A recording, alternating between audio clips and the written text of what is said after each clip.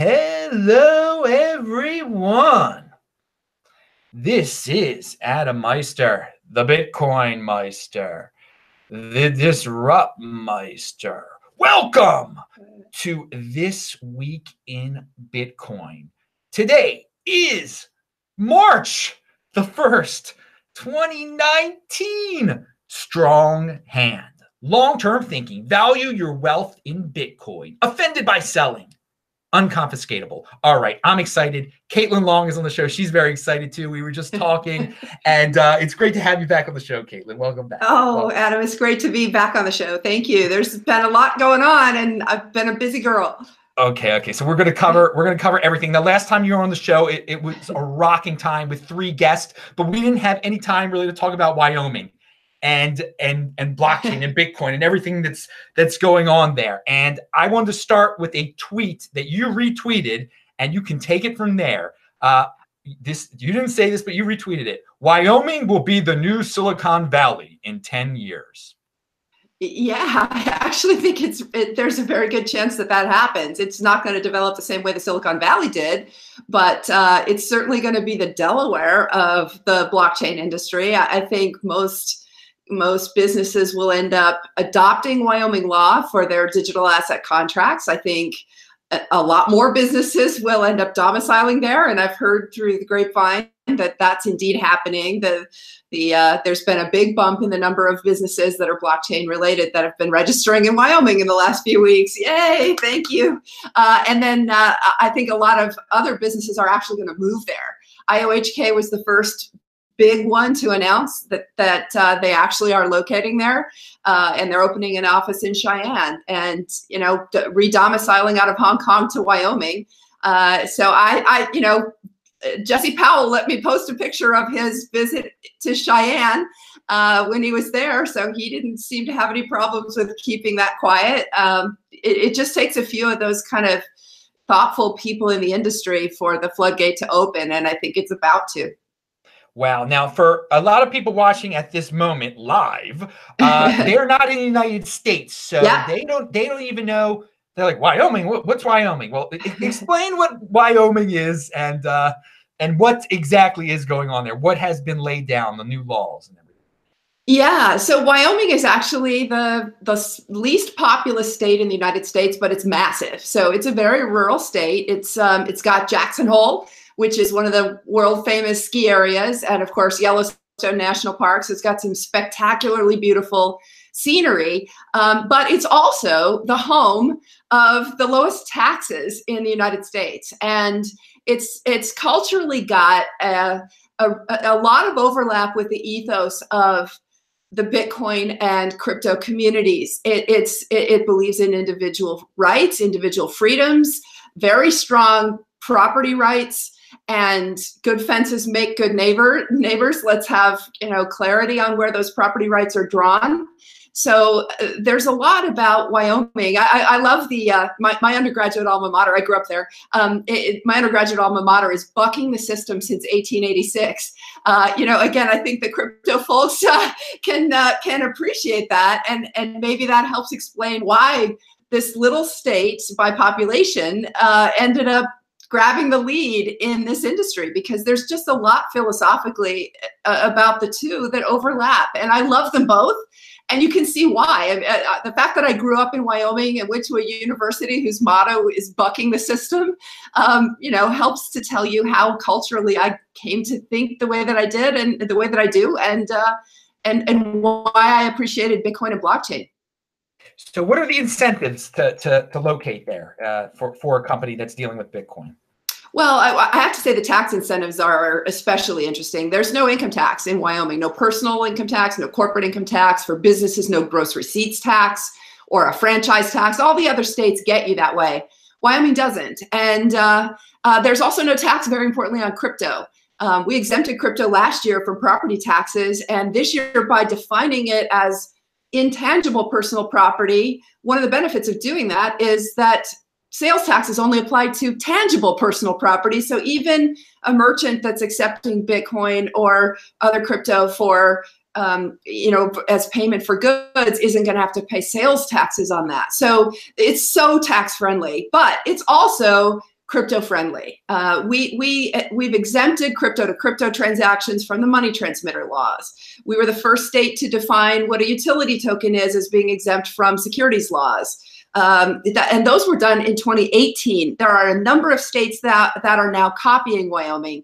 And then this year, we went a lot farther with some really interesting legislation. We now have a fintech sandbox. So if you're doing anything innovative that may run afoul of the laws in Wyoming, all you have to do is apply for an exemption.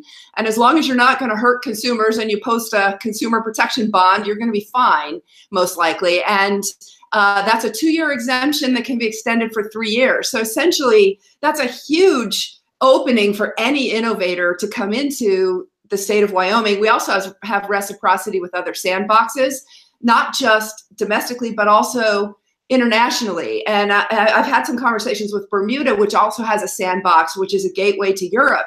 So you can get Europe and North America through working together with Wyoming and Bermuda, whose sandboxes have reciprocity. So that's a really exciting aspect for innovators. And then I suspect you'll want to talk about the two financial institutions and property rights bills as well. But I started with the FinTech Sandbox because it just gives you some sense that there's some really low regulation, appropriate common sense stuff going on in Wyoming.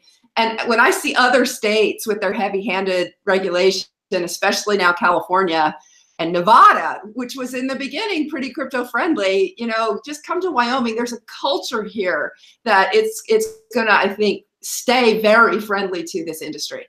Yeah. So elaborate on those two other aspects too, the financial, what you were just saying. Yes, I will. And by the way, one other thing that frequently comes up, because you've got a lot of Bitcoin focused listeners, Lightning nodes. A lot of folks think Lightning nodes are going to end up being caught by money transmitter laws. And it's very clear in Wyoming that they're not. I'm not giving legal advice, but crypto to crypto transactions are exempt from the money transmitter law in Wyoming. Montana doesn't have a money transmitter law. I wish Wyoming would get rid of theirs, but we weren't able to get it to go that far. But I did want to highlight that as well. So we have two very, very important bills, one of which is a bank that will serve the blockchain industry. And another one is a bill that defines digital assets under commercial law called the Uniform Commercial Code, and then defines how custodians of digital assets have to custody those assets. And as some of your listeners are thinking, not your keys, not your coins, which is of course true, and I vehemently agree with that. And I'm a big supporter of proof of keys. And so, why would there ever be a need for a digital asset custodian? Institutional investors in the United States have to, by law, keep their assets at a third-party custodian. So we're talking about big retirement plans and the like. So, so Wyoming is set up an institutional quality digital asset custody law that really retail companies will not need. It's the institutional ones that have heightened regulatory requirements pursuant to the SEC that matter here. So let's break that down. The first one, HB 74, is designed to help the crypto industry solve a persistent problem, which is that the traditional banking industry really doesn't want to bank us. There's just a handful of banks. I call out Silvergate as being such a huge benefit to this industry. And Silvergate is one bank, and they've done an amazing job helping all of us with our fiat on and off ramps. But they're only one bank, and there are, I think, now only 4 banks that reliably bank this industry. So what we've done is authorize a state chartered bank that is not subject to the FDIC. It's a 100% reserve bank. So some of you might be thinking, wow, there's some Rothbard in that. Yep, there definitely is. It's for businesses only, so it's not for retail. It cannot do business with any customers that are not bona fide businesses. And because it's not FDIC insured, it's 100% reserve. Not being FDIC insured is a benefit, because when we dug into this, what we realized is that the FDIC was really the reason why so few banks, traditional banks, want to provide basic US dollar banking services to the blockchain industry. It's the FDIC who cracked down on 30 different industries it deemed high risk in the last 5 years, and the blockchain industry, broadly speaking, was included in that. Even one of the trade associations, which wasn't even touching crypto, lost their bank account in Wyoming because they were associated with this industry, right? So we've solved that problem. There will be, I already know there are at least 3 groups that are lining up to set up these special purpose depository institutions. Applications for the charter are not opening until October 1st. So the banks probably won't open their doors until probably about a year from now. So it doesn't solve the near-term problem, but we're all playing the long game here, and it's going to be a pretty valuable utility for the industry. So that's the special purpose depository institution. Very clearly, though, it's not taking crypto deposits. It's just taking dollar deposits, but it's going to be really important to the fiat on and off ramp for this industry. Wow. So there are going to be banks that are crypto friendly in Wyoming only, basically. Yes. Wow. Well, they can do business outside of Wyoming. They're banks. Of course. What I meant was the only ones like in the United States that are crypto friendly are going to be located in Wyoming because you've got this rule passed. This is great. Yes. And they won't practice fractional reserve lending. They'll actually have the money there. Yeah, they're going to be a classic money warehouse. Yeah, you're going to have to pay fees because they're not making money on loans by lending out your money. It's not going to be as friendly as a traditional bank. If you can get a traditional bank account, that's going to be the place you're going to probably do most of your business because you're not going to be paying fees on everything. But the one thing about the Wyoming crypto friendly banks is that they are not going to withdraw your bank account. If you pass the Know Your Customer and anti-money laundering requirements, which do still apply, unfortunately, then you're not going to lose your bank account. Now, the anti-money laundering and Know Your Customer requirements, those are federal requirements. I've publicly written about why I think those are unconstitutional, but they're the law of the land right now, so the banks have to comply with those, and the Wyoming state chartered banks are going to have to comply with them too, just to be clear. And again, people, be patient here. Long-term thinking with Caitlin Long. Pound that like button, people. All right. You had something. I think you were going to say some other financial aspect of the new laws. So let's talk about the second bill. This is the one that we got attacked on, and it's Senate File 125, and it classifies digital assets under commercial law called the Uniform Commercial Code, as well as defines the custody standards. So let's break that down because that's 2 different pieces in one bill.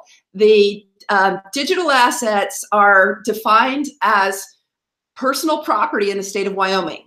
Now, let me stop and say, I think that digital assets are speech, but they're also property. And so there's been a lot of debate on Twitter whether they should be regulated as property. The honest truth is people are using them as property. People are, lending their Bitcoins already. And so we want to make sure that the property laws are as favorable to individual owners of these assets as possible. And that's what we did.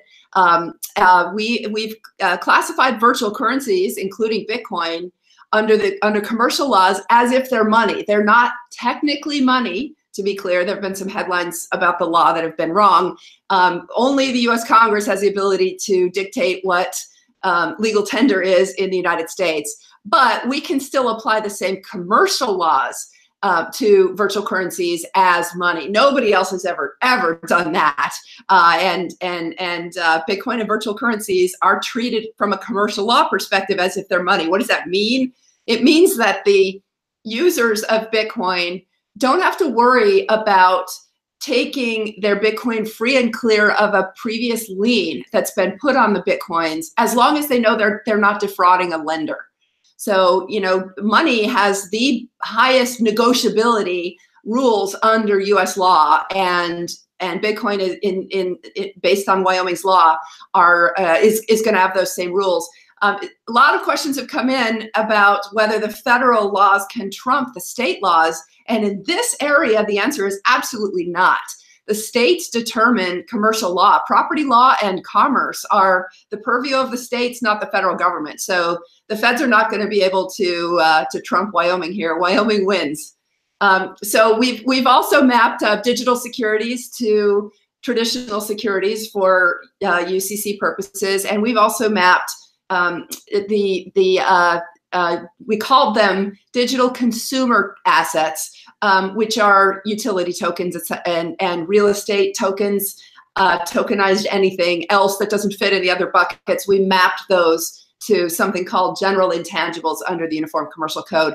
And there's so many layers about what we did here, but one of the big takeaways is that if you bought a Bitcoin that had a previously enforceable lien on it and you didn't know that there was a lien on it, technically the lender who placed that lien on the Bitcoin can take you to court and take your Bitcoin. Now, that's probably making everybody's heads explode. The reality is, I don't think that's ever happened yet, and it's going to be really hard to do that, but it's not impossible. It's one of those edge case things that lawyers have been talking about. A lot of lawyers wrote articles saying this is Bitcoin's Achilles heel, that, you know, liens can get placed on these things and then you buy them not realizing a lien was placed on them because there's no way to track the liens on the blockchain itself. And therefore, you know, you end up with clouded title. These commercial laws are designed to enhance the ability of people not to have clouded title when they buy an asset. That's what we mean by negotiability. And so what we did in Wyoming, here's one of the drum rolls. This was Trace Mayer's idea, actually. Let's have Wyoming law be a place where you can cleanse all Bitcoin of previously existing liens that you might not know about. And so in most cases, you know, a lender like BlockFi or Salt Lending or those kinds of firms, they're going to what's called perfect their security interest, which is legalese for create an enforceable lien. When they lend against Bitcoin, they're going to perfect that security interest by control. But there are going to be some liens that are not perfected by control. Like, for example, Overstock.com takes Bitcoin as purchase for inventory, Dell as purchase for computers, etc. Those big businesses have bank loans that say they have a lien on all of the inventory and the proceeds therefrom, right? So if Dell sells you a laptop for Bitcoin, technically that bank has a lien on the Bitcoin that Dell accepted. And then when it turns around and sells that Bitcoin, that's where you start to get the clouded title issue. And again, these are edge cases, but they're real. And so what we did is after 2 years of the Bitcoin being located in Wyoming, all those previous liens are deemed expired. So that means that there's a real incentive for the exchanges and the custodians and individuals too to get a nexus to Wyoming law, because if you stored your Bitcoin, located it in Wyoming for 2 years, then you don't have any more liens on it. And we made it super easy to get a nexus to Wyoming. You don't actually have to physically be there to have a nexus to Wyoming to get these protections. So this is a really cool thing to help the Bitcoin ecosystem, especially as Bitcoin gets financialized. Yeah. Well, this is a really important point. Yeah. So if people want to play legalese games with your Bitcoin, Wyoming cleans it up real quick for you. That's right. That's a summation. But how would I get a legal nexus there, or whatever you just called it? To just have a post office box, Adam Meister in Cheyenne, or what are the qualifications? Well, it's really easy, and again, this is probably blowing everyone's mind. How is it that we're locating Bitcoin in Wyoming? I love how Trace phrases it. We're making this backwards compatible to the legal system, and this is how we did it. If you have a nexus to Wyoming, if you actually have your hardware, your HSM or your Trezor or your Ledger in Wyoming, then the Bitcoins are deemed in Wyoming. If you have a Wyoming LLC that you own your Bitcoins through, we actually talked about this at Satoshi Roundtable. There are reasons why individuals might want to set up a Wyoming LLC. And then when you buy or sell it through exchanges, instead of you as an individual, it's a Wyoming LLC that's doing business with the exchanges. And then you know for sure that they're subject to Wyoming law. And of course, the big exchanges and custodians that have cold storage vaults, super high security, Fort Knox kind of stuff, they now have a real incentive to put that in Wyoming too. And for what it's worth, there are a lot of old abandoned missile silos in the state of Wyoming. I am aware of one of those that is already serving as a cold storage, deep cold storage vault. Oh, that's so cool. If this is great news. I see a lot of businesses who want to avoid this legal nonsense that you were talking about. Yeah, why not just set up something in Wyoming then? Just rent a space, put a Trezor there. That's where my Bitcoin, or whatever they got to do. This is great news. I see. Maybe it will be the Silicon Valley of the 2020s. We've done a lot to make it, very friendly to this industry, as you can tell. Yeah. And again, there's a lot of people from California that want to get out of California that want technical jobs.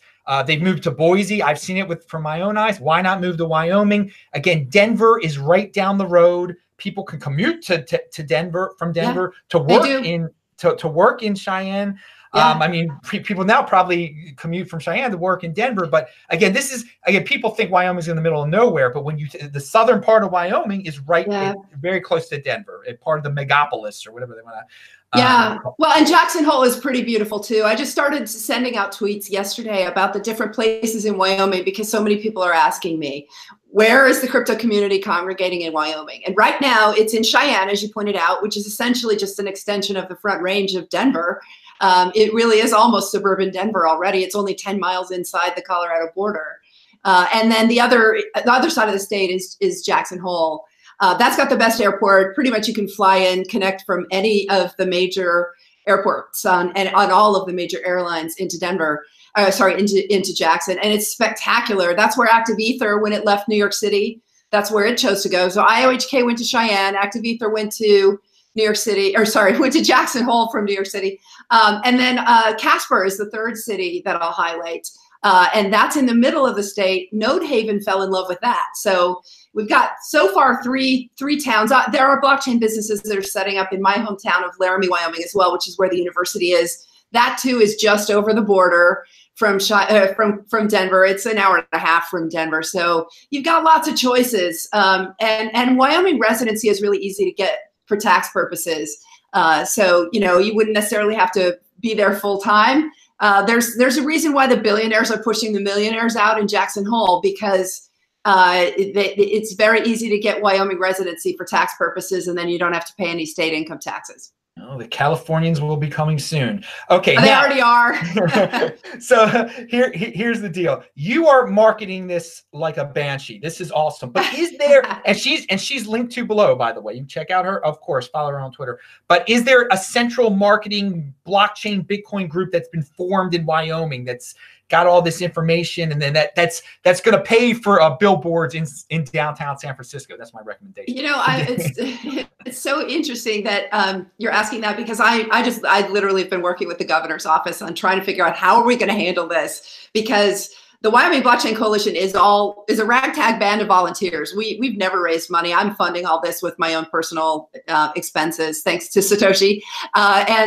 Right now I'm just rolling with it, but I'm just one person. And so I'm talking to the state of Wyoming. They do have business development folks. Some of the videos that you'll see me tweet out about the different towns in Wyoming, those were already prepared as business development stuff. So I wish I could tell you there were one central place. We're working on it. One person put it this way: Wyoming is America's emerging market. It doesn't have a lot of the kind of infrastructure you expect to find in, developed markets, which is a good thing and a bad thing. We don't have the infrastructure, but then again, we don't have the infrastructure. It's a blank slate, and there are opportunity zones all around the state. I just looked this up yesterday. There are 25 opportunity zones. Some very interesting tax structuring can be done. I can't give tax advice, but opportunity zones allow you to defer or potentially even remove your federal capital gains obligations. There are 25 places in the state of Wyoming where you can do that if you come and plant your flag in Wyoming. So you need to talk to a tax advisor about that. But there are a lot of people, I'm sure, listening to your show who have big unrealized capital gains on their crypto, and I think I just, made it really valuable for some of them to figure out there are some interesting ideas that their tax accountant may be able to help them figure out. And Wyoming plays a big role in that. Yeah. Yeah. People think about the Puerto Rico, to do it that way, do it this way. And your line, Wyoming is America's emerging market. Pound that like button, people. That was an awesome line. Why go to Brazil or wherever, some faraway country, say, oh, I'm into emerging markets. Oh, I'm so exotic. No, go to America's own emerging market. It's right there above Denver. Go check it out. I like that line. That is, you've been marketing, but yeah, it would be great if somebody stepped up there, formed some Bitcoin Wyoming marketing thing. Yeah, I think it'll come inevitably, right? As we get more people there, more crypto industry people there, and the industry's just been awesome. Anytime I've needed bodies in seats during the legislative process, I just put the call out. IOHK sent folks, especially Shapeshift sent folks. Singular DTV sent folks, Consensus sent folks. We've had a lot of people show up. Even the Bitcoin.com folks showed up and sponsored WYO Hackathon. So, the industry, when I put out the call for help from the industry shows up, and I'm not taking sides in any of the battles in the industry because frankly, it's not appropriate for states to legislate one way or the other, to try to pick winners. What we've done is just open it up and say, all you creative people, come on in. There's not a lot of infrastructure, but it's a green field, and you're not going to run into the kind of heavy-handed regulation and the kind of incumbents that will be working against you. So those are huge positives. It's from a regulatory and legal perspective, there is no friendlier place inside the United States to do business. All right. Now we're going to, you let something slip. You were at Satoshi Roundtable. I'm going to ask you about that in a second, because I forgot. I kind of knew you were there. And then I'm like, oh, here, I got someone who was there. She can tell us what really goes on there, because everybody makes up conspiracy theories about it. So you get to, but before we go there, I did want to ask this. We'll say something about how the United States is structured. There are 50 states in the United States. Each one you're supposed to, it's a separate petri dish. You can do different things. And she's showing the beauty that they're doing something totally different there in Wyoming. Recently, on I don't know if it was on Twitter, if it was someone said, it was complaining, why does Wyoming have 2 senators? Why is the United States structured this way? Why can Wyoming, is such a small population in a little corner of Southern California, why is Wyoming more? Now, again, we have the House of Representatives, which that person obviously didn't understand the concept of that. Yeah. And then we have the Senate. What do you think about that when people are starting to bring up what I consider ridiculous? Why does Wyoming have 2 senators? Yeah. Well, because technically the United States is not a democracy; it's a republic. And and also the framers of the Constitution of the United States, in their infinite wisdom, understood that mob rule is not effective, and so they designed it with a natural, tension in the balance of power between the House of Representatives, which is truly proportional and is determined by population, and then each of the 50 states has 2 senators, and that's supposed to balance out mob rule. And generally speaking, I think it does. The U.S. has a lot of political problems, and one of the things that I love about Wyoming, among many things, is that all of the state representatives and senators, and it's structured the same way. The Senate, is not based on population. What the House of Representatives in Wyoming is. But here's the kicker. Everybody has real jobs. They actually are constitutionally prohibited from meeting more than 60 days a year in a general session, and 30 days a year in a budget session, and they alternate every other year. So, basically these are real people who have real jobs. They live in the real world. They don't have staffs of people who analyze things to death, and they're not as subject to the money in politics as a result, because they actually have real jobs, and they're not professional politicians. I love that about Wyoming. It means that they're making a lot of the decisions that they make based on principle and common sense, and simple upside downside calculations. A lot of people ask, how did we do this in Wyoming? It was not. If you look at the votes on most of our legislation, they're overwhelmingly positive, and in a number of cases, they're actually unanimous. Did every one of the representatives and senators have a great depth of knowledge about every one of those 13 bills that went through between 2018 and 2019? No, of course not. What they were doing was making rational decisions about what's the upside to Wyoming and what's the downside. We didn't ask Wyoming for appropriations until this year. We did ask for one finally this year, but generally speaking, you know, it costs the state nothing, and it's going to be bringing in businesses. And are there going to be problems? Yeah, we've always been upfront. There are going to be some fraudsters that come in, but we've got the laws to take care of that. And so far, you know, the industry's been good to Wyoming. We've had 2 fraud problems that I know about, but that's it. And you know what? There's fraud in anything. I don't know that that's even that much more prevalent than any regular business. So it's been Wyoming's a pretty, it works. It works politically. It works business-wise. And you got space to breathe out there for sure. And again, I want to, so everything that Caitlin has said, it just shows you we're made of 50 separate states, and people forget that. I think there's a lot of people who've grown up with the mentality that every state should be the same. Every state, if you're in the country of the United States, everything should be run the same way, and then it's unfair that one state with such a small population has the same say as a California, but they're missing the point here. They're separate states, they're separate entities. They're going to do things different ways, and it's great that we have those options. And the citizens of the United States can make a choice with their feet. They can move to wherever they want to. So it really it saddened me when I heard that people were complaining. Why does Wyoming have 2 senators? Let's change the whole thing. Changing the whole thing would mean making the United States one big cookie cutter country. It's 50 separate states. That's the way it was meant. It was 13 states originally. We expanded it to 50.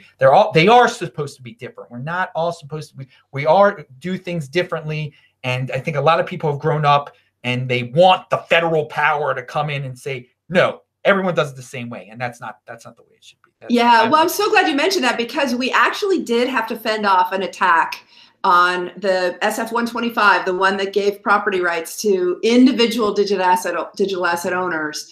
That's the one that mapped Bitcoin to the commercial rules for money. We had a big attack from a group called the Uniform Law Commission. They, in the middle of Wyoming's process, this is like 2 to 3 days after the bill had been introduced. I think it had already gone through the first committee. A letter came in from the Uniform Law Commission addressed to individuals. So it hasn't been publicly released because it wasn't addressed to any of the state bodies. I hope it comes out, actually, because it's got a lot of detail. But what it did was it asked Wyoming, it strongly urged Wyoming to drop its effort to classify individual ownership rights in digital assets. And they asked us instead to enact their uniform law, which would only recognize the enhanced commercial rights for digital assets if you own them through an intermediary, a securities intermediary. And I looked at that. We looked at that last fall when we saw it and immediately rejected it for obvious reasons, right? Every one of your listeners knows exactly why that law makes no sense for digital assets. But it's what a number of other states are doing. And there is a group called the Uniform Law Commission that tries to keep state laws uniform. And for commercial law, I understand why they want it to be uniform, because it is difficult for businesses to have different commercial laws from state to state. But frankly, it's only good to have uniform laws when the laws are actually good. And the law that they have proposed is really bad. It's not wrong per se, in the sense that if somebody wants to own a digital asset indirectly by depositing it in an exchange, Godspeed. It just means, though, that you're a creditor of the exchange. And if the exchange goes bust, you're going to lose money. But the vast majority of digital assets are owned directly by people. This is a peer-to-peer technology. Why would the law not recognize that? So Wyoming did, and we got attacked for it. And you know what's great? Again, it's so great about Wyoming folks. They looked at it, they deliberated, they looked at the letters. We got 2 separate letters, appeals from the Uniform Law Commission to stop what we were doing. And that the legislators in Wyoming took their time, they deliberated, and they looked at the substantive issues. We had discussions back and forth on them. And you know what? That law passed 28-1 in the Senate and 54-2 in the House. Awesome. They stood up. This group, it's called the Uniform Law Commission. It sounds like the Borg or something. I mean, come on. This is anyway. All right. It's mob rule. It's, you know, in some ways, it's the somebody said today, it's the Illuminati of the legal profession. Yes. And they didn't like what little Wyoming was doing, taking the lead on this. And Wyoming showed them that they didn't like being told by the Illuminati to withdraw their bills, and voted with their feet. So you know, it wasn't an effective attack based on how the vote count came out, and then Governor Gordon signed that into law on Tuesday of this week. So yeah. Okay, we need these states to keep on being separate states and standing up for themselves. Fitting in is overrated. Do your own thing. That's what I say. All right, so let's talk about Satoshi. Tell me some interesting tidbits about Satoshi's Roundtable. Obviously, I'm sure you talked about the benefits of Wyoming there, but what are some things you learned, or what do you expect for the next year? Because these were some movers and shakers you were talking with. Well, it's interesting because it's the second time I'd gone. I'd been invited before, but hadn't been able to go until last year. It's what's called an unconference. There's nothing organized about it. People just self-organize into groups. We know the hot topics that people want to talk about. And, you know, it's just a place where it's not like the mobbed conferences where, you know, 5,000 people are there. It's a small number. I think it was 175. Now, that said, I know there was some controversy this year in social media. Bruce Fenton, who's the organizer of it, has opened up what he's calling mini roundtables to anybody. And so it's literally just, if you want to go, just sign up for one of his mini roundtables. Make sure you catch the reservations early. I think he's doing one in Portsmouth, New Hampshire, and they only have 30 places in the venue. So he's just limited by the number of seats in the venue. But he's going to do a bunch of them. In fact, actually, he's talking to me about doing one in Wyoming. And so stay tuned, because it would be awesome to do one in Wyoming. There are plenty of places where we can get, you know, library space with big enough rooms that we can hopefully accommodate everyone who wants to come. But, you know, listen, it was just a lot of side conversations. It's just it's a place where I learned a lot. I didn't go to all the regulation groups because I wanted to learn about Schnorr signatures and Lightning Network. And, you know, this is a place where somebody like me can actually go learn about the technology by just listening and being a civ. And you're hearing it from the people who are there were a number of Bitcoin Core developers there. So I don't think that it's the Illuminati of the sector in the sense that there's nothing going on behind closed doors. It's just a place where we can all gather. And I think anybody who really wants to go, just reach out to Bruce and he'll make space. There are no sponsors for the conference, so you're going to have sticker shock. And again, I paid for it personally. Most people actually probably do pay out of pocket. It is stunning how much it costs to go to conferences when there is no corporate sponsor. And, you know, Bruce likes it that way because it's people wanting to show up and make the best of it. We're making our own personal investment in going. Wow. I want to say that you cleared up some aspects of it, because people do make it out to be like some Illuminati type of thing. People are paying their own way to go. That's great. Yeah, That's there's no sponsor. Yeah, not a single one. Yeah. Including Bruce. I mean, Bruce takes some risk, you know, because he's got to make some payments, I assume, to the hotel to reserve the rooms, you know, before the cash comes in. But other than that, he told me he operates it on a break-even basis. So, you know, again, it's not like a Bilderberg or a Davos or something like that, right? And again, I hope he opens it up and does more of them. I love the fact that he's going to be doing the mini roundtables. And there's no sponsors. I think he'll probably stick to to his principle of, I'm not taking sponsor money to get this going. This is for individuals who want to show up and learn from each other. And I like that. So there were all sorts of different people there with all sorts of different beliefs from blockchain to Bitcoin to crypto to whatever. So JP Morgan was there. Yeah. Whoa. Oh yeah. So I want to ask you about and you're very familiar with Twitter and social media. Yeah. What is your take on there's this like orthodoxy that permeates Twitter in terms of Bitcoin maximalism? Someone just in the chat said, "Is she a Bitcoin maximalist?" But that's not the point. Is what do you think about, there's some people that now on social media, it's like if you're not with the program, then I mean you're cut. Yeah, well, so I have a nuanced answer to this, but it's one I truly believe. I absolutely am Hayekian I believe that in the denationalization of money, and I believe in the competition for money, and may the best one win. I am a Bitcoin maximalist, but over the next 20 years, I don't think it's going to happen anytime soon. And I welcome all of the competition in this area. There's so much innovation that's taking place, and I'm not somebody who wants to elbow it out using any laws or regulations, the kind of stuff that happens in crony capitalism. I'm absolutely 100% opposed to all that, which is why one of the XRP army people came after me yesterday. Is XRP welcome in Wyoming? Of course it is. We've written the laws to be as broad as possible, and Godspeed, come on in. And if you have the best platform in the end, you're going to win.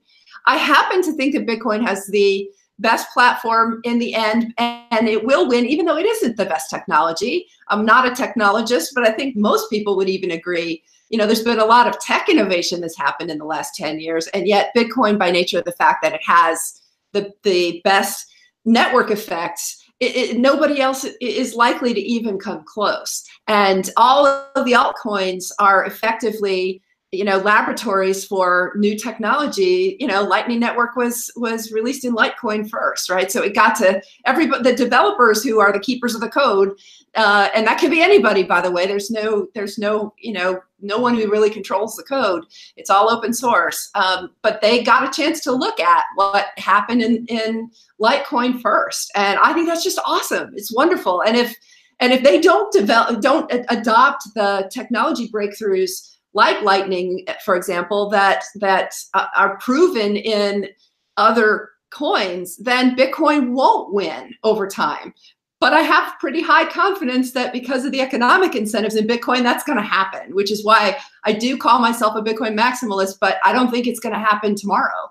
It's going to take a long time, and Bitcoin's just going to keep winning. And just yesterday, I was thinking about the Lindy effect with Bitcoin. The longer technology stays, and despite all of the predictions that it's going to die, the more likely it is exponentially to continue to survive, right? And people have been saying that about Ethereum for years. There are a lot of technologists whom I respect who talk about the problems in Ethereum. But you know what? It hasn't died yet either. So, its Lindy effect is pretty powerful. And there is a benefit to being first, even if the tech's not best. And Godspeed to all of this. I can't thank the developers in this industry and the full node operators in this industry enough, because you're the ones who make the mere mortals like me be able to, to rely on these technologies and to keep them going, and to give me the optimism that I can control my own financial destiny. You make an excellent point with the Lindy effect with Ethereum. There are a lot of Bitcoin maximalists who say they believe in the Lindy effect, and apply it to Bitcoin. But wait a second, look, and then they say Ethereum's going to die, but it hasn't. You got to apply the same rules. And Bitcoin may still too, right? We don't know. And the US dollar may still. Nothing in life is 100% reliable. Nothing. So, it's all a probability game, and Bitcoin is all about probabilities. And, with every day that goes by, that's what the Lindy effect is. With every day that goes by, the probability of it dying goes down exponentially. And I think that's happening in all of these platforms. And, in the end, I think a few of them will be standing. And I think Bitcoin's going to be the one that's still standing, that's used as money and used as denationalized money. All right. So you brought up that JP Morgan was at the Satoshi Roundtable. Yeah. That's made me think of the JP Morgan coin and the Facebook coin. What do you think about these JP Morgan coin and Facebook coin? Yeah, by the way, some of the big companies have been at Satoshi Roundtable. They were there last year too. But they don't get any special treatment relative to anybody else. So they're just there to talk. And Christine Moy has been so open about talking about the JPM coin. She did a Q&A afterwards and shared a lot of really good information.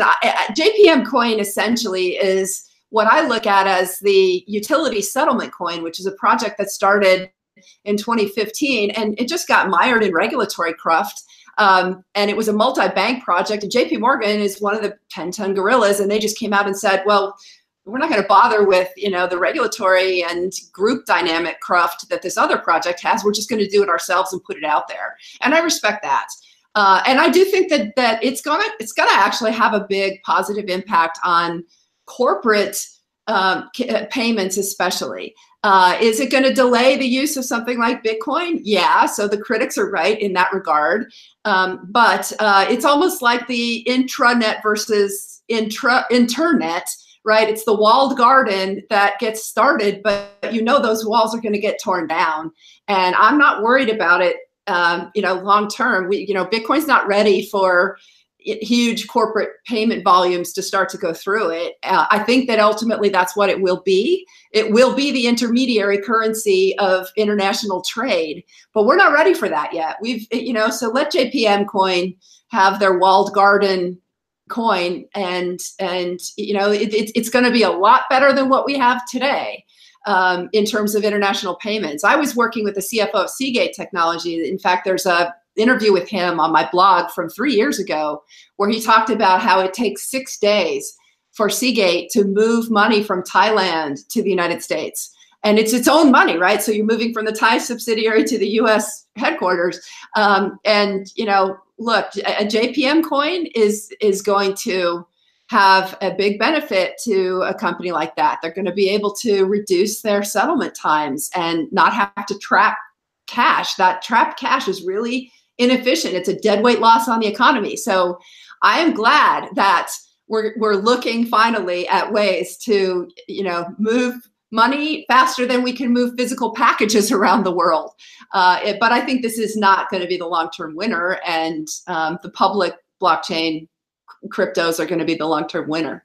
Of course. So let's Facebook coin, rumors about that from yesterday. I thought, well, if Facebook is already setting up with exchanges to sell their coin on the exchange, it's probably going to happen. And this will probably be a good thing for Bitcoin, because people will get this Facebook coin somehow and they'll be able to easily turn it into Bitcoin. Have you heard about this Facebook coin? Any thoughts on it? Yeah, I have. I don't know any more than anybody else does. And again, I think all this stuff is good. It's competition. And, is it going to take some of the volume away from Bitcoin that otherwise might have gone there? Yeah, maybe. I don't know. It's not clear.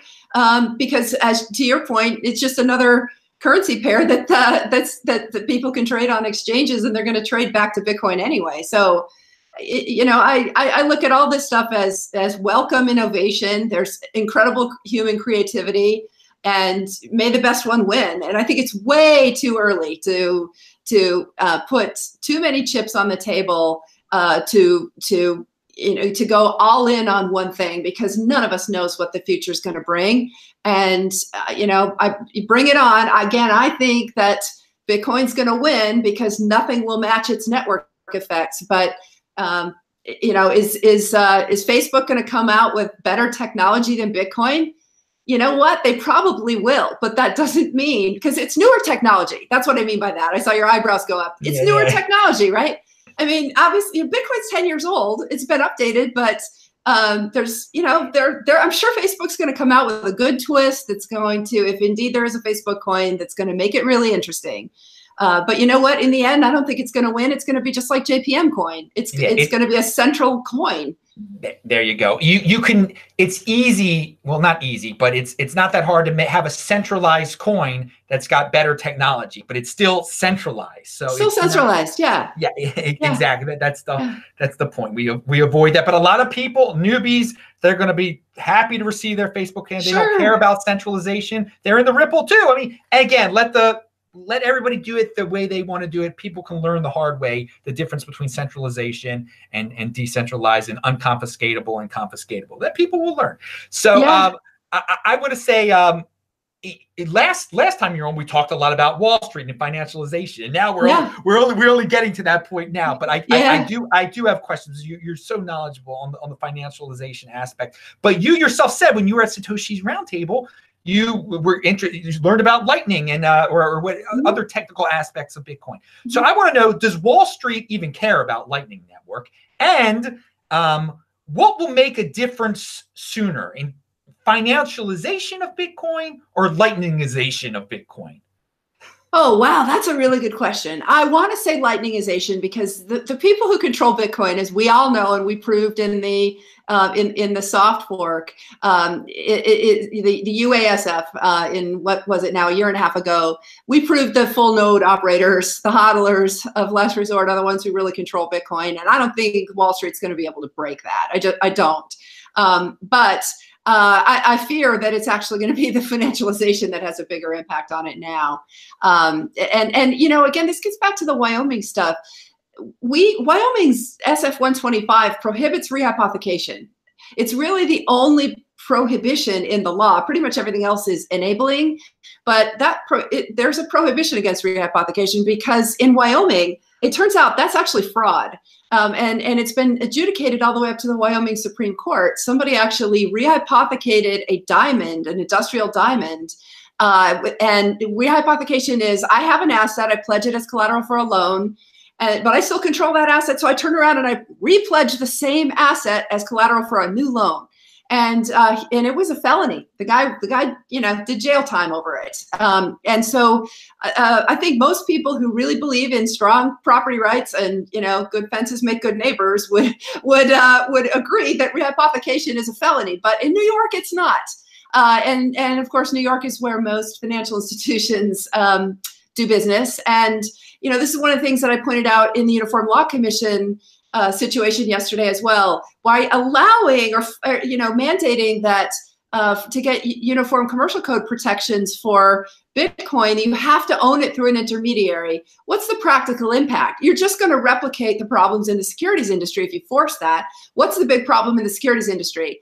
I can turn off lending in my securities account, but the securities custodian doesn't keep securities in my account. They keep them pooled in an omnibus account. Frankly, it's the same way that the crypto custodians work now, the crypto exchanges. They pool everything in an omnibus account.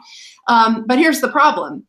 In securities, then they'll turn around and lend securities from the omnibus account. So even though you've shut off lending and rehypothecation in your own brokerage account, you didn't achieve the end that you wanted, which is to increase the probability that the broker actually has the securities that it's promised to you. I have experienced this directly in a pension fund transaction 5 years ago now, where the brokerage statement showed that the custodian had securities in the account, but guess what? They didn't. So that's the legal structure of indirect ownership, and Wall Street's going to use that because they make a lot of money at it. And I do think that it's not a coincidence that the Uniform Law Commission, tried to pigeonhole all this into the same laws that securities, the same commercial laws that apply to securities in the United States, because they want to co-opt all this. And that would just be the wrong answer. That's why I would encourage all your listeners in the United States, especially if you're in California and Nevada, please try to work against getting the uniform laws that regulate virtual currencies that have been proposed. It's in 4 states now, California, Nevada, Oklahoma, and Hawaii. Please try to defeat them, because what those laws will do is say that everything has to go through a securities intermediary in order to get optimal commercial law treatment. And I just think that's wrong. And I think it's just going to create more problems, and we're going to see some big blow-ups a few years down the line on Wall Street for trying to rehypothecate and create uncovered positions in crypto. There's no fault tolerance in the crypto settlement system. The reason why it takes 2 days to settle a securities trade is because they need fault tolerance in that system. They can settle yesterday's trade with stock that comes in today. That's a Ponzi scheme, but that's the way it works. And crypto, of course, doesn't work that way. So when you try to apply that securities law system with all of its fault tolerances to crypto, it's not going to mix. It's crossing the streams, and it's going to be ugly. So again, it appears Wall Street they're knee deep into all financialization games, and that's their interest in Bitcoin. They don't care about the Lightning Network. That's not a thing on Wall Street, is right. it? Or to the people that they just want to play the usual games. Well, they want their own second layer, right? If you think about the way the exchanges work, all those exchange trades, it looks like when you trade, it looks like it's an instantaneous settlement, but it's not. It's because it's all happening on the second layer of the exchanges. Wall Street's going to do the same thing. They're going to build their own second layer. They don't want a chain anchored layer, because they want to be able to play these games behind the scenes in the omnibus accounts. And that's one of the reasons why I think what you will see is the solvent financial institutions end up in Wyoming, because they have no problem complying with those restrictions, because they were never going to play 3-card Monte with your assets in the first place. Oh, wow. And anybody who wants to play 3-card Monte with customer assets, they're going to stay in New York. Wow. So you're saying Wyoming is like calling everybody out. If you're the real deal, come here. If you're not coming here, you might not have what you say you have. It's an interesting test. But it's not just talking smack. It's real, right? It's real substantive, because we believe in direct property rights. The way that a Wyoming digital asset custodian is going to work, it's something called a bailment under the law. A bailment is, I give you possession of my property, but I don't give you title to it. And so you're not in a debtor-creditor relationship with your financial institution, the way that New York forces all of us to be in debtor-creditor relationships with securities firms. And of course, we're in a debtor-creditor relationship with banks. We don't own our bank deposits. We've lent the bank our money. So it's a really different and much more property rights, good fences make good neighbors oriented regime. If you want to adopt into the omnibus account traditional contract with an intermediary, you can. But under Wyoming law, the intermediary is going to have to make some very clear, plain English disclosures to you that you're going to lose money and not be bailed out if something goes wrong at your financial institution. But Wyoming law gives you a choice. If you want to store your asset at a custodian and have it be like a money warehouse where you've just given them control, but you retain title to that asset, you can have a custody relationship that way as well. It's very different than anything available in New York. That's not available in securities today. It's just not. It should be. Yeah, and ultimately, as securities get issued on blockchains, guess where I think the custodian business is going to end up? I think if you and I get together in 10 years, we're going to have seen a lot of assets are suddenly in the state of Wyoming, and they're migrating away from New York because capital goes to where it's treated the best. And if it's got an option based on the crypto industry for a financial, high quality financial institution to provide these services in a way that doesn't force you to become a debtor-creditor relationship with your financial institution, people are going to figure that out over time, and those assets are going to end up in Wyoming, and only the good financial institutions are going to be able to comply with Wyoming's laws. Oh, this next decade is going to be exciting in the crypto space, going from New York and California to Wyoming. May it happen. May it happen. Well, let's talk about one traditional player in the crypto space right now that I got to ask you about, that everybody's vilifying, and Coinbase. They're clearly going in. They're clearly stated what direction they're going in now. What do you think about the direction they're going in? Again, for me, it's like, let them do what they're going to do. If they're going to appeal to the masses and play by all the financial rules, New York, this, that, and the other, then let them do what they're going to do. To me, it's no problem. But what do you think? Well, I've been pretty critical of Coinbase because of the way they handled the withdrawal from Wyoming in 2015. A lot of people ended up having their coins frozen because they didn't give them enough advance notice. And then once they pulled out of Wyoming, because of Wyoming's bad money transmitter law, which has now been fixed, it was kind of a bad situation. A lot of Wyoming people were pretty angry at Coinbase. But I will say this, I'm going to give them a big compliment. they've been 100% right in criticizing that Uniform Law Commission Supplemental Act. And that has now been introduced in California, which is where they're based. I have not seen them make a public statement about it, but I can't wait until they do, because they were very critical of the process while the process was underway. I got to give big chops to two organizations, the Bitcoin Foundation and Coinbase, for fighting that while that process was underway. And it was kind of a quiet process. Not a lot of people were involved, but there were two who vehemently stood up and said, this is wrong. And Coinbase was one of them. And they said they wanted bailments.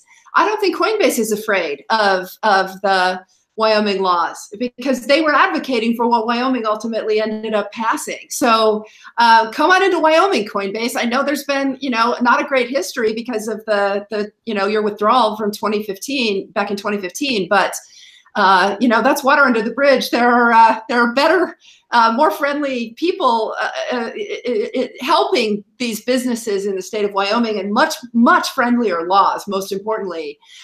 So come on into Wyoming if you don't want to stay in California and comply with that mess. Oh, there's the challenge right there. But I got to say, what you're saying there, you're saying Coinbase, they're not afraid of the Wyoming I don't think so. No. Thus, you're implying that the people have accused all sorts of exchanges, not just Coinbase, of practicing fractional reserve lending. Well, then, then you're saying you're not worried about they're solving it in your eyes.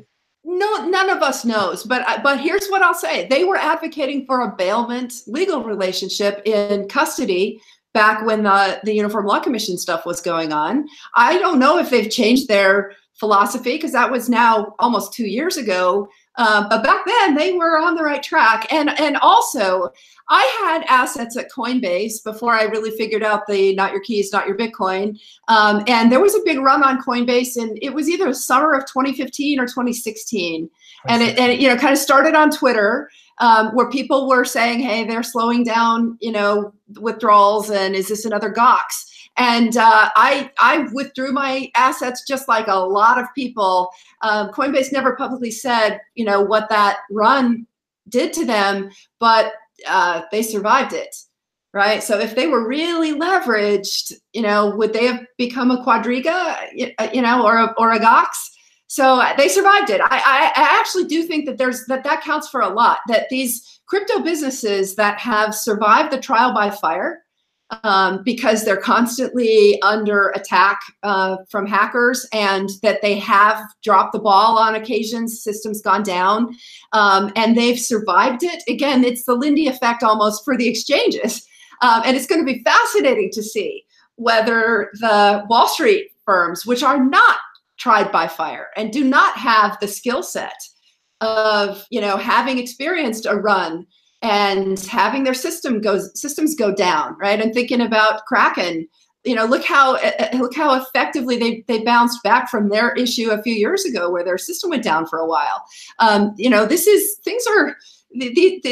a Lindy effect to these exchanges as well. And Quadriga shows us that, you can actually be insolvent for a long time and still be liquid.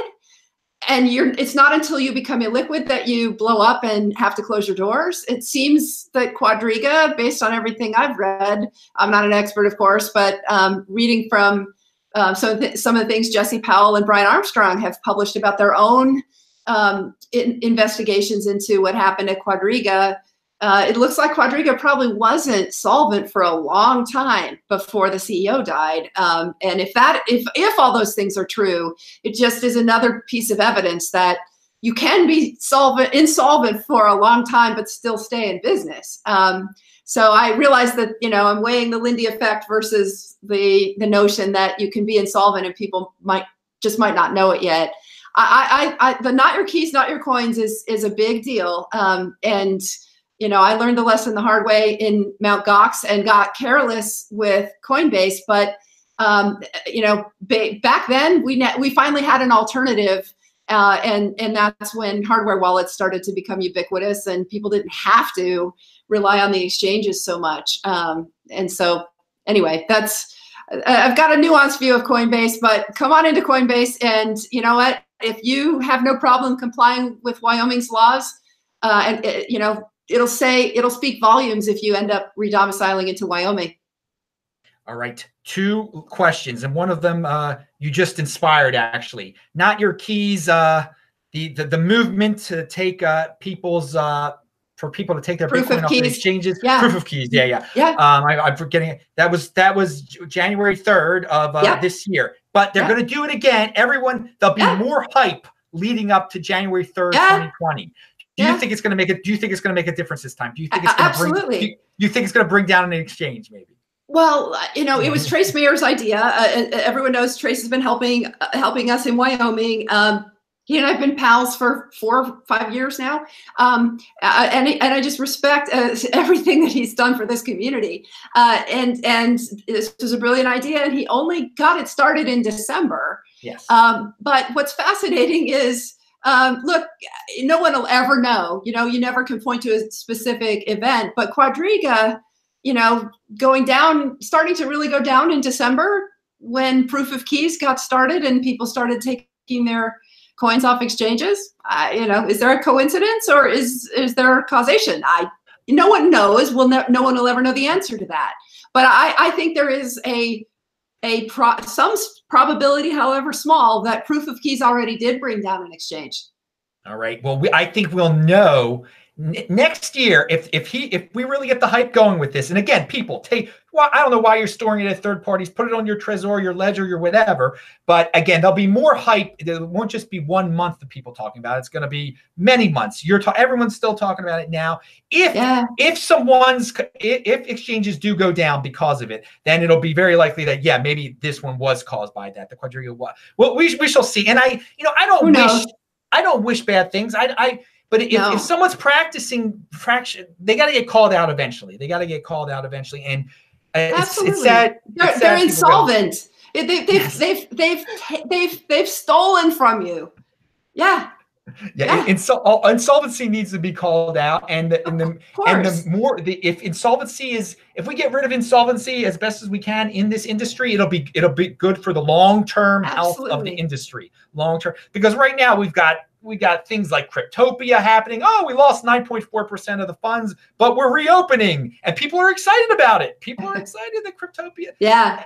We should. So that's where we are right now. Well, okay, yes. Yeah, I do think caveat emptor, right? Now that we went through the Wild West of no regulation on any of this. What's going to happen now is that people, I think, are going to seek out, because in part the regulators are putting pressure on them, right? Look at what Shapeshift did and doing KYC and AML.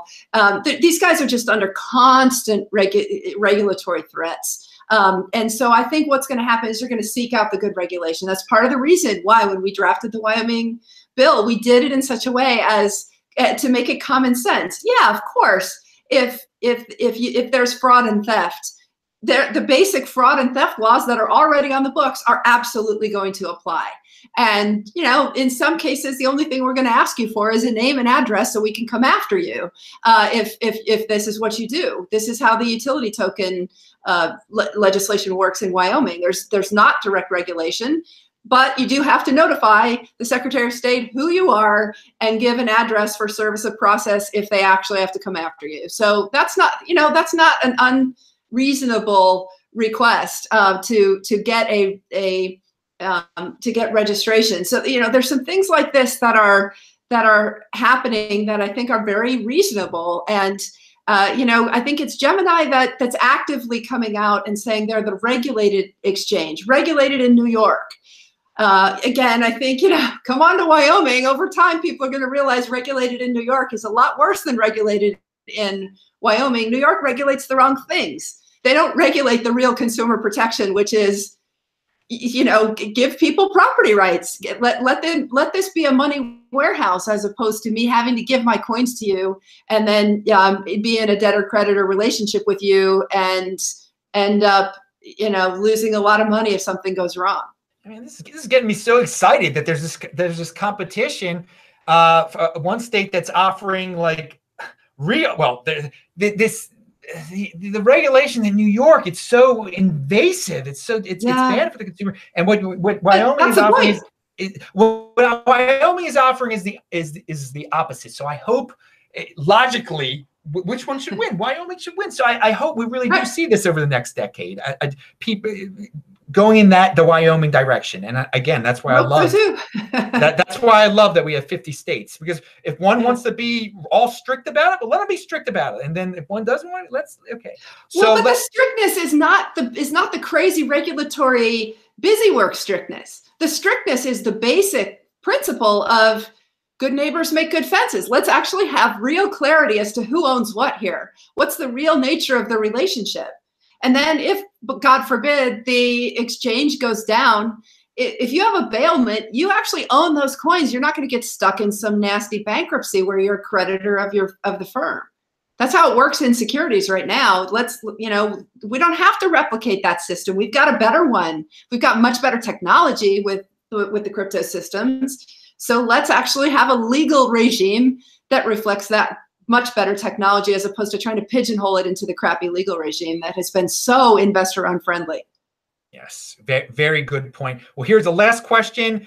And this is for all the impatient people out there, because they always want to hear dates and predictions and this. Again, we talked about this. It's funny. This show, it's the opposite of the last show. It's great. Watch both shows, people. So now financialization, ETF. When's ETF coming?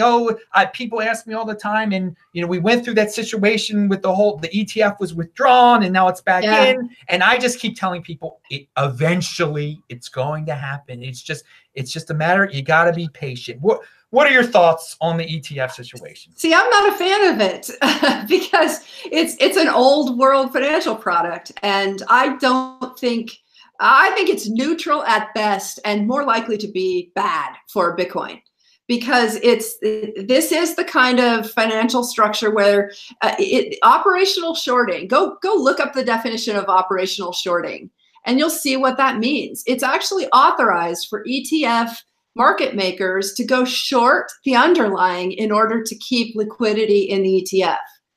Okay, so basically you're going to have uncovered short positions developing in Bitcoin. Okay, let's step back. What does that mean? Is that so bad? It's funny, I've seen some stuff come out on Twitter. People are starting to really push back on whether uncovered short positions are such a bad thing. But let's just take it to first principles, basic economics, supply and demand. If you hold all else equal and the supply of something goes up, for whatever reason, the price of it is going to go down. Think of your basic supply demand curves. Your supply just went up, so your price is going to go down. Now, what they're doing is artificially increasing the supply, because they're creating a Bitcoin IOU that's treated as if it's Bitcoin. And guess what? That's going to push the price down. And guess what? I can't prove it, just like I can't prove that proof of keys had an impact on Quadriga. No one will ever know. But I can't prove the following, but I think it's logically true. It already did have an impact, a negative impact on the price of Bitcoin. All this explosion last year in the volume of coin lending, there are uncovered positions being built in Bitcoin already that are suppressing its price. So, there are some people who think all coin lending is bad. I'm a little sympathetic to them, except I don't think all coin lending is bad. It's certainly easier if nobody ever lends their assets, but the economy expands because people do lend the assets that they don't need to consume. And somebody who needs to have that asset for investment purposes can use it and create real, true economic wealth, then it's a win-win for both parties. And so lending your Bitcoin is, if it's one-to-one collateralized, I'm supportive of. It's where you start to get these, it's 50% collateralized or it's 1/3 collateralized. That's where you've built uncovered positions in Bitcoin that suppress its price. And I think, that's already happening with all the coin lending that's going on. And B, markets are always forward anticipating. And so I don't think it's a coincidence that the high price in Bitcoin occurred the same day as the announcement of the first cash settled Bitcoin future at the end of 2017.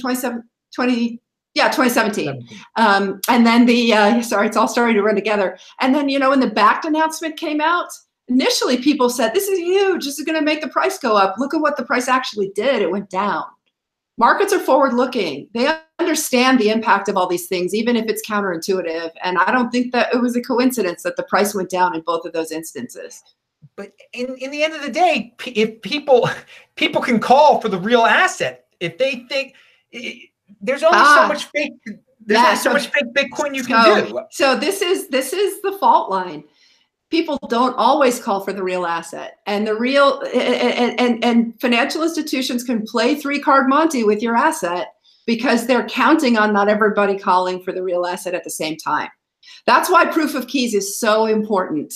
And we should do surprise proofs of keys that give, 1 week notice. We should do that too, because that's going to call out the insolvency of anybody that is playing these three-card Monte games. Just like I said with Quadriga, for whatever happened there, it's clear they were insolvent for a long time, but they didn't tell anybody, and they may have been trying to trade their way out of it and make it back. I posit to you that happens all the time.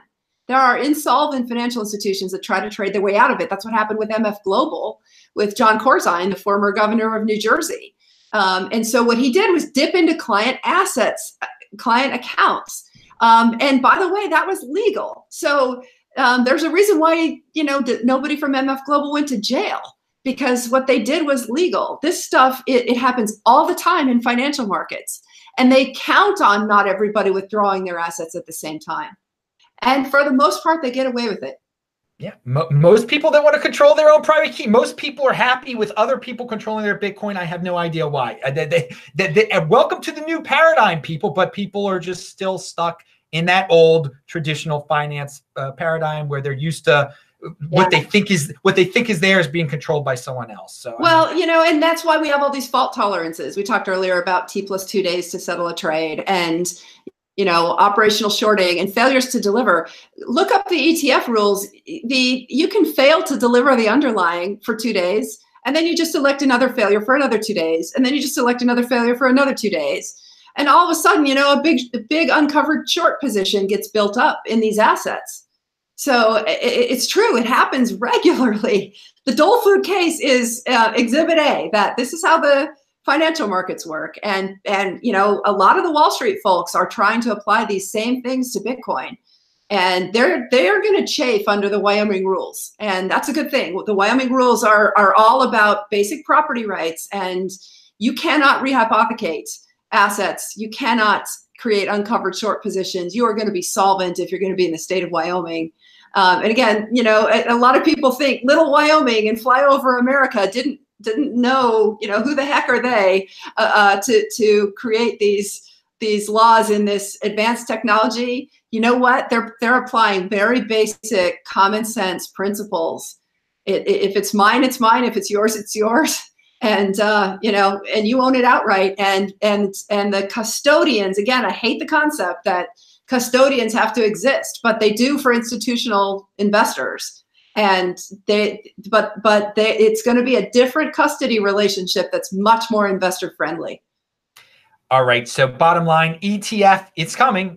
It's coming. When do you think it's coming? I know you're not a fan of it, but when do you think we're going to see it actually happen? Oh, I would guess later this year. If you really pin me down, later this year. At this point, I don't think it's, as I said, I think it's at best neutral and more likely to be negative. So let's get it over with. And candidly, we need to be watching all these traditional financial institutions applying traditional products. I'm much more comfortable with the crypto-based financial institutions getting into traditional products as opposed to traditional financial institutions getting into crypto. A, because they're going to apply these, financialization principles to crypto. They're going to try, and they're going to get away with it for a while. And B, because they just don't have the tech skills, right? They haven't been tried by fire, like we talked about earlier. Yeah, and crypto, you can't make any mistakes, as you know. Yes. Sorry, go ahead. Holders of last resort, be as strong as ever. Don't give up your Bitcoin to these firms that want to do this magical financialization. We've got power on our side if you can hold on. If you can hold on to it. All right. Indeed. So that is the end. What are your conclusionary thoughts? Yes. What you've said so much.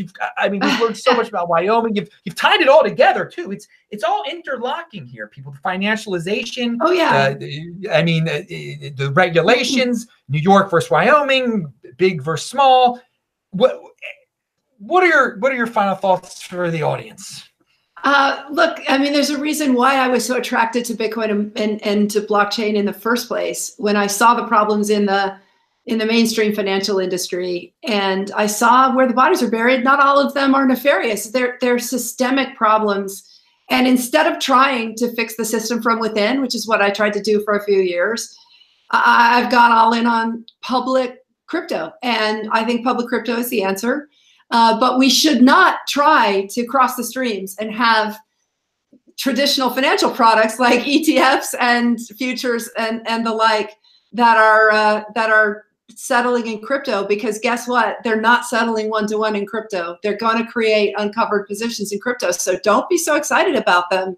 Be more excited about what's happening in the one-for-one, respect your property rights type of organizations, where you know if anything ever goes wrong, you're not going to end up taking a haircut because the asset is always yours. All right. This has been a great interview. Legendary, some would say. All right. Remember, we do this show every Friday. It's too bad that Caitlin can't be here every Friday. But tune in next Friday, Fridays after that, This Week in Bitcoin, techbalt.com. Follow me on Twitter at techbalt. Follow Caitlin below. She's listed. Her Twitter's listed there. I do a new show every day. It's just me usually, but you never know what you're going to get here. Conviction, people. Have the Bitcoin conviction. So thanks again, Caitlin. Thanks again, everybody, for being on the show. Thanks again, Jim, who contributed in the super chat. We got a wild decade. We got a wild decade ahead of us here. And just remember, not your keys, not your Bitcoin. There you go. Shabbat shalom, everybody. Pound that like button. See you all later. Bye-bye.